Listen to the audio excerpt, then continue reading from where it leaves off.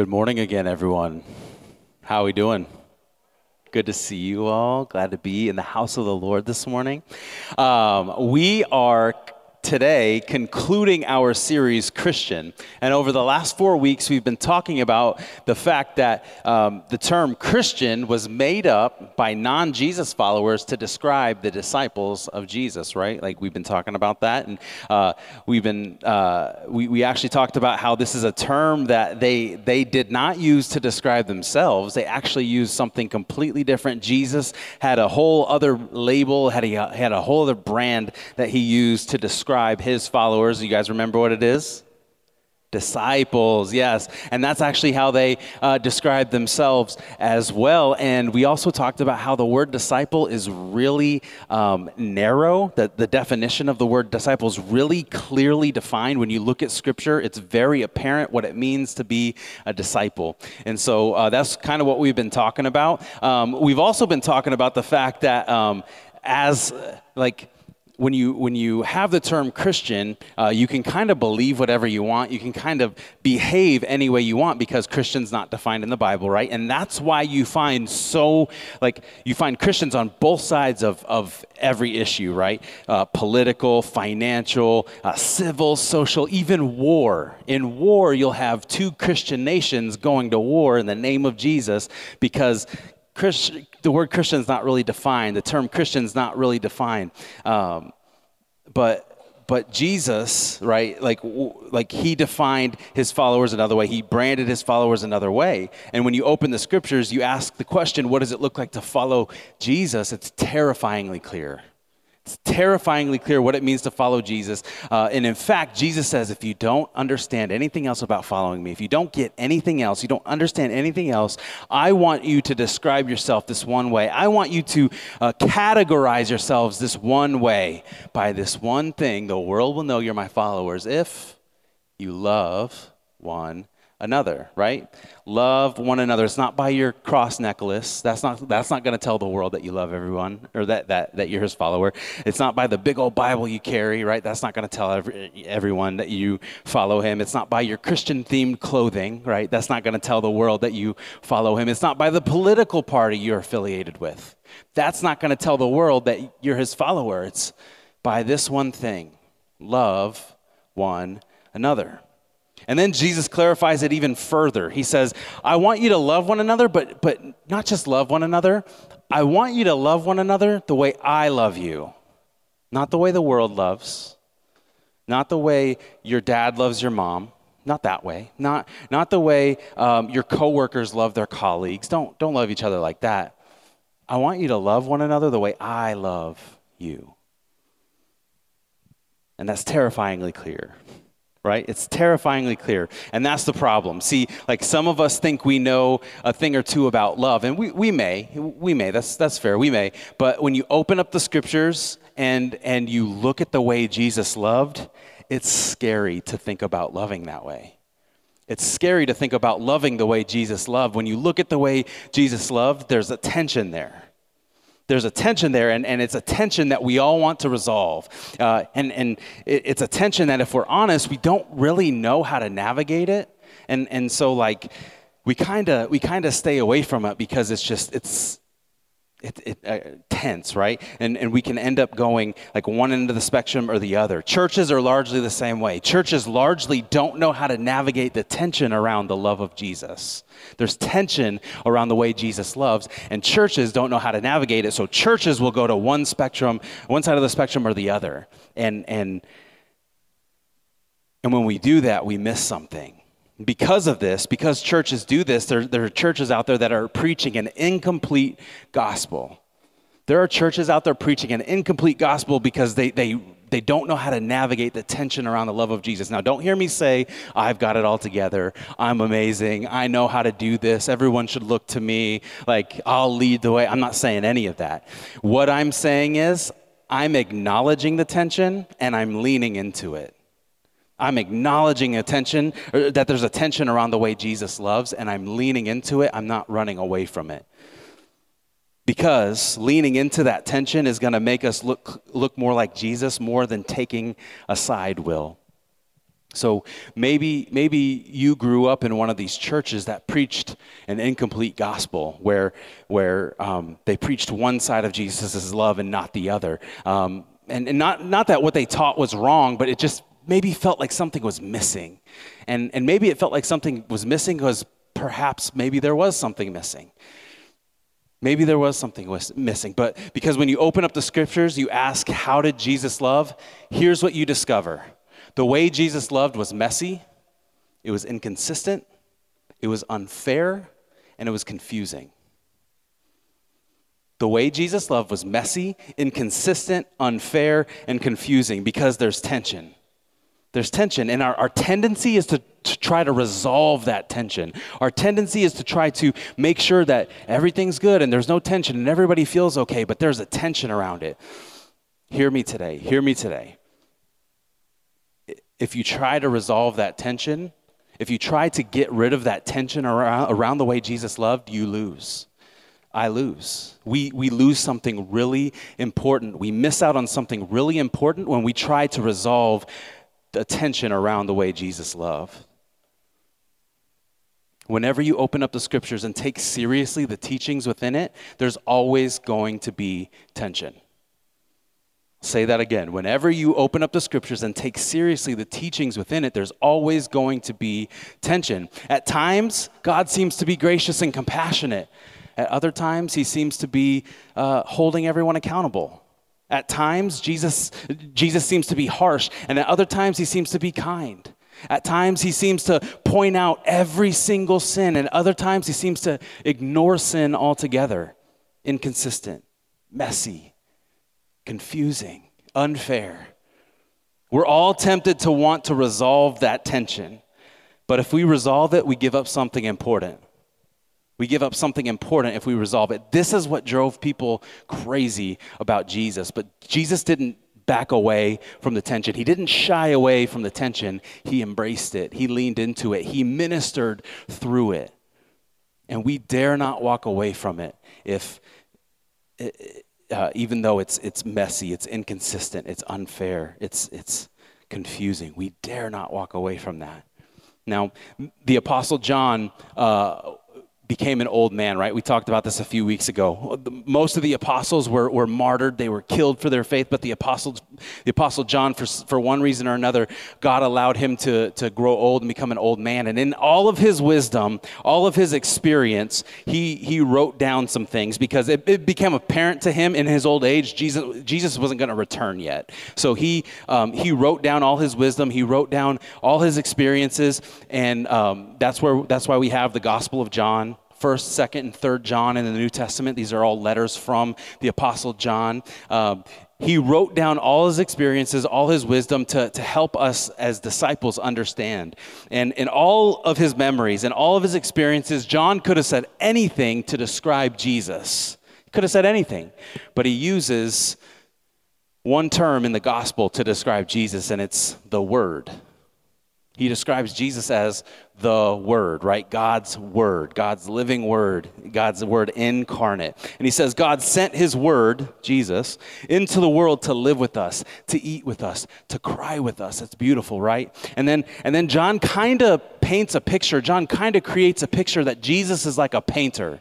Jesus is like a painter who painted a masterpiece. And then he entered his masterpiece to interact with it, only the people inside the masterpiece didn't recognize him as the painter, and they booted him. They threw him out. Powerful, right? It's powerful to think about that. And John kind of described the conflict that he sensed among the people that Jesus came to love. Then, later in the opening section of the Gospel of John, he gives us two words that best describe this tension. Two words that capture this tension. That if you're a follower of Jesus, you're going to bump into this at some point. You're gonna come up against this at some point. And if you're a follower of Jesus, these two words make loving people messy. Makes loving people inconsistent. It makes loving people unfair. It makes loving people confusing. These two words. If you go to one extreme or the other, you miss something really important. I miss something really important if I go to one extreme or the other. Are you ready for these two words? John chapter 1, verse 14. The Word, remember that's Jesus, the Word became flesh and made his dwelling among us. We have seen his glory, the glory of the one and only Son, who came from the Father, full of grace and truth. Full of grace and truth. Full to the brim of grace and truth. And there's the tension. There's the tension. Full of grace and truth. Now, you know what grace is, right? The unmerited favor of God, right? You know what truth is? Full to the brim of both. Truth says you're accountable. Grace says you're forgiven. Grace says you're fine. Truth says no, you're broken, right? Grace says it's going to be okay. Truth says you're definitely going to have to work on it. Grace says, no matter what you do, I love you. Truth says, yeah, but you can't escape the consequences of your decision. There's the tension. Jesus came full of grace and truth, full to the brim. All of us, through our personalities, we kind of lean one way or the other, right? We kind of err on one side of the other. We're either err more towards grace or we either err more towards truth. But the Word says that Jesus came full of both. Some of us were brought up with parents where one of them was grace and the other one was Mr. Ungrace, wasn't he? And he was all about truth. And your parents argued behind closed doors because they saw how to raise you differently. And let me guess which one you liked better. You probably liked Mrs. Grace better, right? Oh, I love you. You're fine just the way you are. You're my little baby, right? But like if you grew up in a great house, you got a great dose of both grace and truth. And here's what John said. Basically, I'm going to sum it up in my own words. He said, I've spent years watching Jesus. I've spent years seeing Jesus navigate some extremely difficult circumstances. And here's what I saw. He was absolutely full of both. Jesus was absolutely full of grace and truth. But Pastor Ryan, I want it to be one way or the other. I don't want it to have to navigate the tension. I want it to be either one or the other. Pastor Ryan, I really like the verses about truth when it's dealing with somebody else. When it comes to me, I really like the ones about grace.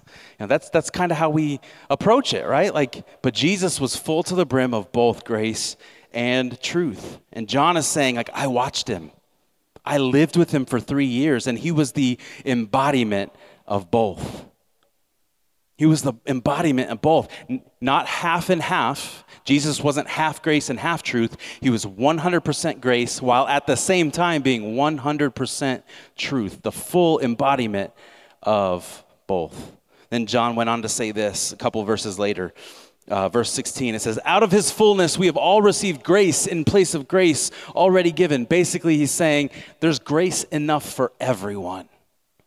There's grace enough for every soul on this planet. And then he further clarifies his point. He says this in verse 17, for the law was given through Moses, right? The law, Genesis, Exodus, Leviticus, Numbers, Deuteronomy. This law, it was given through Moses. Grace and truth came through Jesus Christ. Notice he changes his wording a little bit. He says the law was given through Moses, but grace and truth came through Jesus Christ. Now, that might not seem that big a deal to you, but in the original language, that word came is a synonym for being born. Grace and truth were born through the person of Jesus Christ. It showed up as a full package when Jesus was born. Grace and truth. Again, not the balance, not 50-50, not half and half. He's the full measure of both all the time. He was all of it, all the time, the embodiment of it. This is what made Jesus so messy. This is what made him so confusing. This is what made him so unpredictable. And everybody wants to lean one way or the other. And John says, no, he was both all the time. He was all of it. With every person he talked to, with every situation he came across, he was grace and truth. And if you begin to read the Gospels through this lens, you'll see it. You'll see it. Think about the story of the woman at the well. Jesus comes to this town. He sits down at a well, and this woman comes out to the well, and he starts this conversation with her. And he asks her a question. He says, "Where's your husband?" And she goes, "I don't have a husband." He goes, "I know. You've had 5. And the man you live with now, he's not your husband." Truth bomb, right? Like, Jesus reaches into probably the most painful part of her life and calls her out. Just calls her out. You've had 5 husbands, and the man you're living with now, he's not one of them. Truth bomb. But then he does something that we've never seen probably anywhere else. He reveals something that he's never revealed to anyone else in the Gospels the way he revealed it to her. He looked at her and he said, "Guess who I am? Guess who I am? Like, you're a Samaritan woman, and I'm choosing to reveal this to you. Guess who I am? You're eyeball to eyeball with the Messiah. And I can give you water that will quench the thirst of your soul that no man ever can." Grace. Truth. And what does she do? She puts her jar down and runs into town to tell people, "I've met the long-awaited Messiah. I've met the Son of God." Think about the criminals on the cross. You may have heard these men referred to as the thieves on the cross, but in the world of the Bible, thieves weren't crucified. Crucifixion was saved for the worst of the worst of the worst. Crucifixion was saved for the people like that they couldn't use or they didn't want to look at anymore, and so they crucified these people. And there were 2 criminals that were crucified on either side of Jesus. And one of them shouts out and he says, "We're getting what we deserve." And you kind of expect Jesus to say, "No, don't say that. You got a good heart. You're a good man. Like, I'm sure you meant well." Jesus doesn't say that. We kind of get the vibe that Jesus is like, "Yeah, no argument here. You are getting what you deserve." But then Jesus says this to him. He says, "But today you're going to be with me. Today we're going to be together. Today you're going to be with me in paradise." Grace and truth. Hang on, Jesus. Hang on. This guy gets in with a minute left on the clock. But remember that young guy, that rich young guy who came to you, and he was a law-abiding Jew, and he followed all the rules, and he asked you what he had to do to get eternal life. You told him to sell everything and follow you for the rest of his life. He has to follow you for the rest of his life, but this guy gets in with a minute left? That's not fair. That's inconsistent, Jesus. That's messy. That's confusing.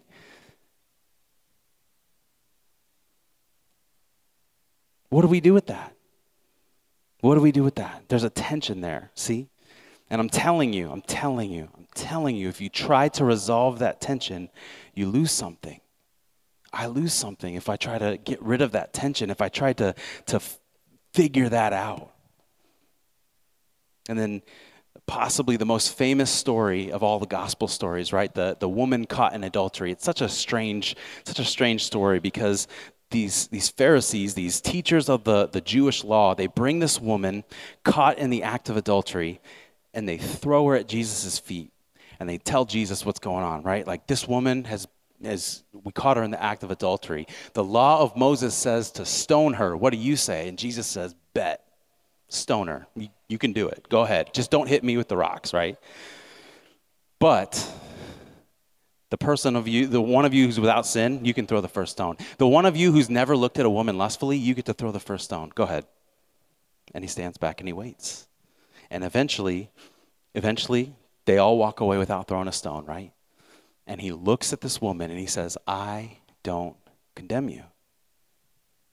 I don't condemn you. Go and leave your life of sin. Well, which one is it, Jesus? I don't condemn you, or you're a sinner. Which one is it? And Jesus' answer is yes. Yes. Well, Jesus, like, how can you say you don't condemn her when you're saying that she's a sinner? Because this is how I love. Grace and truth. Grace and truth. The full embodiment of both. And my desire is to try to be to do this as best I can. My desire is that we learn to do this as best we can. I'm going to get it wrong. we are going to get this wrong. But when we find ourselves in difficult situations, we have to make the decision not to just be a truth church. We have to make the decision not to just be a grace church. We have to make the decision to lean into this tension and trust that God is going to navigate it. Trust that God's going to help us navigate it. Because it'd be really easy to just be the truth church, right? It's black and white in there. The words say what they say. You either do it or you don't, right? That's really easy. But Jesus was 100% grace. Well, everyone's welcome. Everything can come in. It doesn't matter. Wait. Jesus was 100% truth. The full embodiment of both. We can't swing one way or the other. We have to do our best to look like him. It's messy. It's inconsistent. It's unfair. It's confusing. And we will run into this all the time, and no grace and truth situation looks the exact same. They all look different. At my previous church, I had a guy that was a part of my small group, and for the sake of anonymity, just because it's online and all that, we'll call this guy Ben.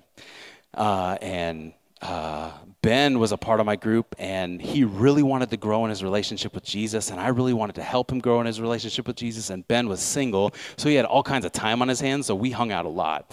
He was at my house a lot, and we went to movies, and we did that kind of thing, and Ben and I had this friendship more than just pastor congregant. We were friends, right? We enjoyed the same thing. We loved Husker football, that kind of thing, and so we were just, he was growing, he was helping me grow. It was cool. It was a cool relationship, cool friendship. And everything with Ben was great. Well, one day I got this message from somebody else in the church. It said, hey, basically, I'm going to sum it up. Basically, it said, hey, Ben is having an affair with my wife. And I was taken aback. I couldn't believe it. I didn't want to believe it. I was there's no way. This has got to be a mistake. Well, after digging a little bit and after seeing some messages exchanged, that kind of thing, I found out is absolutely true. This guy, Ben, was having an affair with a married woman. Not only was he having an affair with a married woman, he was helping her come up with a plan to leave her husband so she could get married to him. And it was a mess. And I remember the first conversation I had with Ben about it was, it was over the phone, because that was just the only way we were able to do it, at that time. And I remember having a conversation and being very explicitly clear, this is wrong, this is sin, you're breaking up a family, you need to stop this. But at the same time, I love you, we're still friends, you're still my boy, I still want you to be a part of my group, that kind of, there's that grace and truth tension there, right? How do you navigate something like that? And this is a true story. I'm not making this up. This really happened. It was so weird, guys. It was so strange. I've never experienced anything like it, but this is really happened. And so had this conversation with him. His grace, and there was truth, but he didn't want the truth part. He was all about the grace part, right? So anyways, the situation evolved to the point where the lead pastor of the church had to get involved. And so the lead pastor's name was Rick. So me and Rick sat down with Ben and this woman, and we had a face-to-face conversation about what was going on. And my lead pastor, guys, Rick, he's so amazing. He navigated it so well. This grace and truth thing, he's got it down. Not that he's perfect, but he's really, really good at it. And so just to watch him, come at it from the truth side, saying the same things to these people, this is wrong, this is sin, you're breaking up a family, you're destroying your kids, that kind of thing, just being really honest, but then at the same time, I love you, making sure they knew beyond the shadow of a doubt that God still loved them, that he still wanted them to be a part of the church, and all this grace and truth. It was so messy, and at times it seemed really inconsistent and unfair and confusing. But that's how Jesus loves, with grace and truth. And there's a tension there, right? There's a tension. And like I said, that tension is difficult to deal with. It's difficult to navigate.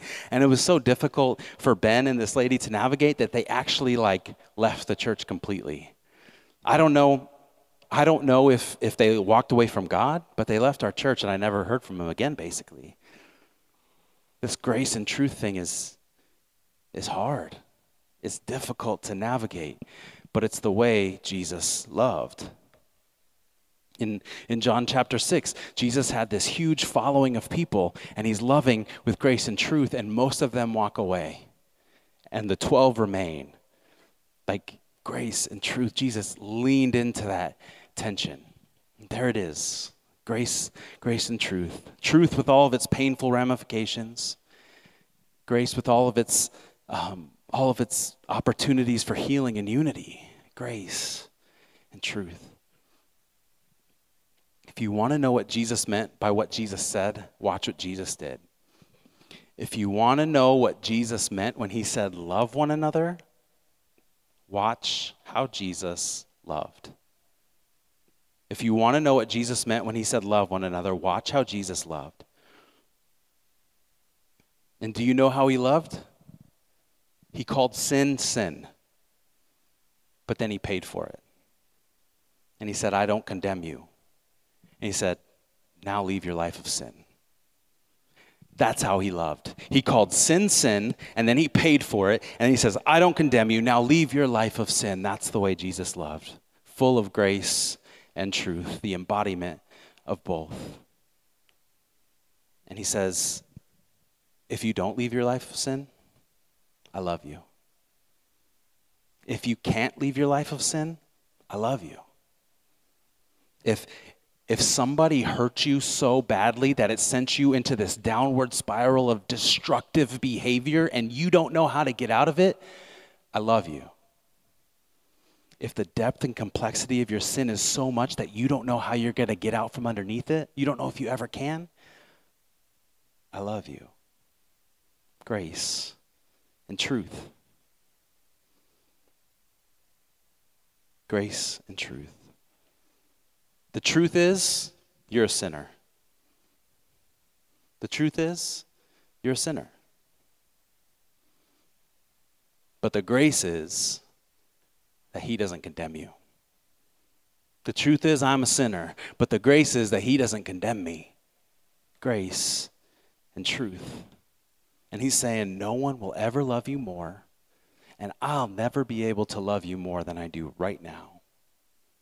Grace and truth.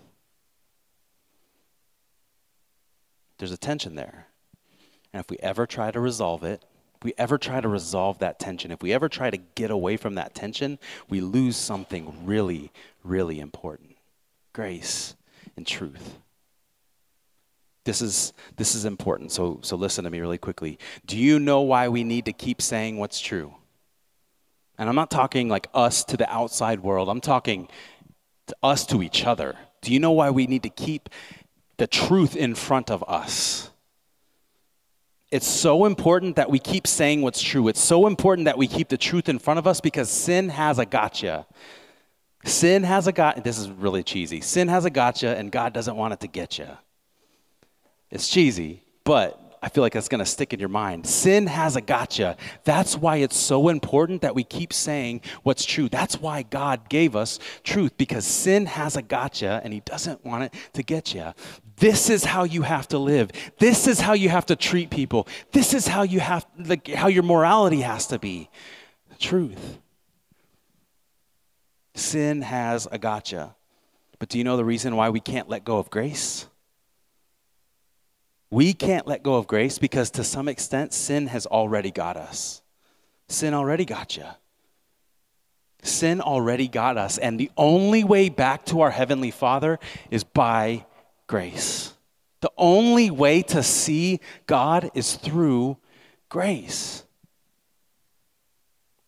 Grace is the only way to be able to connect to him. So we need grace. We need truth. And Jesus is the embodiment of both. He's the embodiment of grace and truth. And if the church is his body, if we're his hands and feet, we're going to be the best expression that the world can see of God. And so we have to learn to embrace this. We have to learn to embody this grace and truth. We have to keep saying what's true. We have to keep grace. We have to. We can't go one way or the other. And it's messy. It's inconsistent. it's unfair, and it's confusing.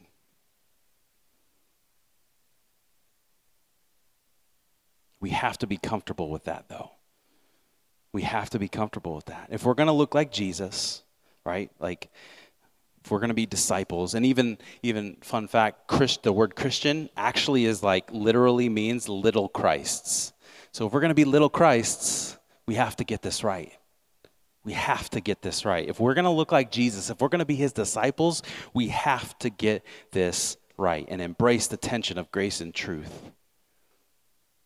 And many years after doing this, and many years of trying to do this well, and after many years of offending people, and after many years of restoring people, this is what I know. The church is at its best when it embraces grace and truth and refuses to let go of either. The church is at its best when it embraces grace and truth and refuses to let go of either. If you want to know what Jesus meant when Jesus said, love one another, watch how Jesus loved. There it is. Grace and truth. It's messy. It's inconsistent. It's unfair. It's confusing. But it's life-giving. And it points to our Heavenly Father. It's difficult, and we don't just know what to do with the tension sometimes, but we dare not let go of either. We dare not let go of either. We can't swing to one or the other. We have to live, we have to embrace the tension of both. Let's be a church of grace. Let's be a church of truth. And let's pray that God will continue to help us manage the tension so that every person from every walk of life will be able to experience the glory of God, will be able to experience the love of God, the mercy of God. Remember, God says, you've sinned. I've paid for it. Go and sin no more.